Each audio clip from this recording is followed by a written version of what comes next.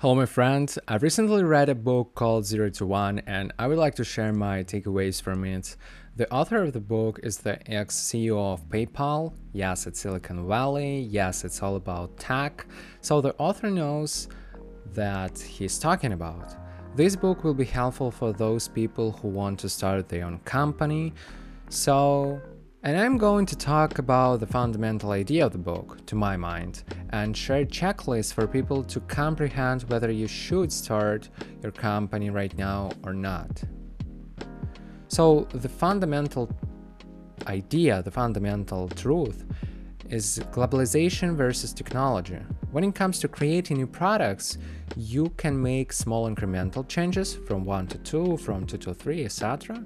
Or you can make technology a giant leap from 0 to 1.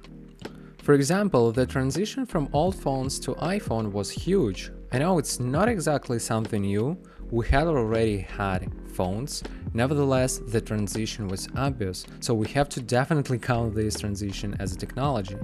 The fundamental point of the book is that you don't want to make something a little bit better. You don't want to make small incremental steps. You want to create something entirely new, 10x better than other people's do.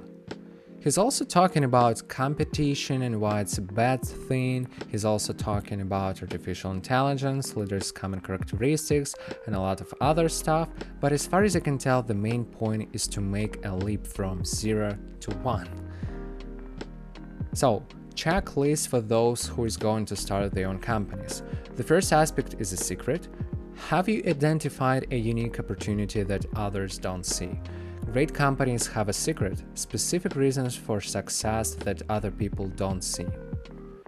Engineering. Can you create breakthrough technology instead of incremental improvements? Timing. Is now the right time to start this particular business? Monopoly. Are you starting with a big share of a small market?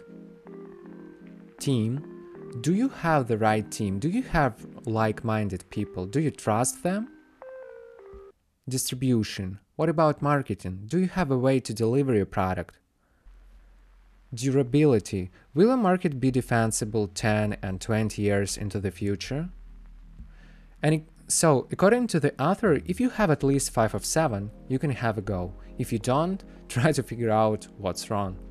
So, in this book, these questions are definitely described in more detail, that's why you should definitely read it. For me, it's really sensible. I always wanted to create something, but have never thought about it from this point of view. And that's why I'm trying to reassess things that I usually do right now. And finally, I would like to share with you a cool quote from the book.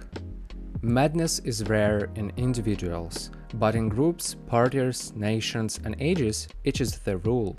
If you can identify delusional popular belief, you can find what lies hidden behind it, the contrarian truth. So, I hope it helps, thanks for your attention, and I hope you have a great day today.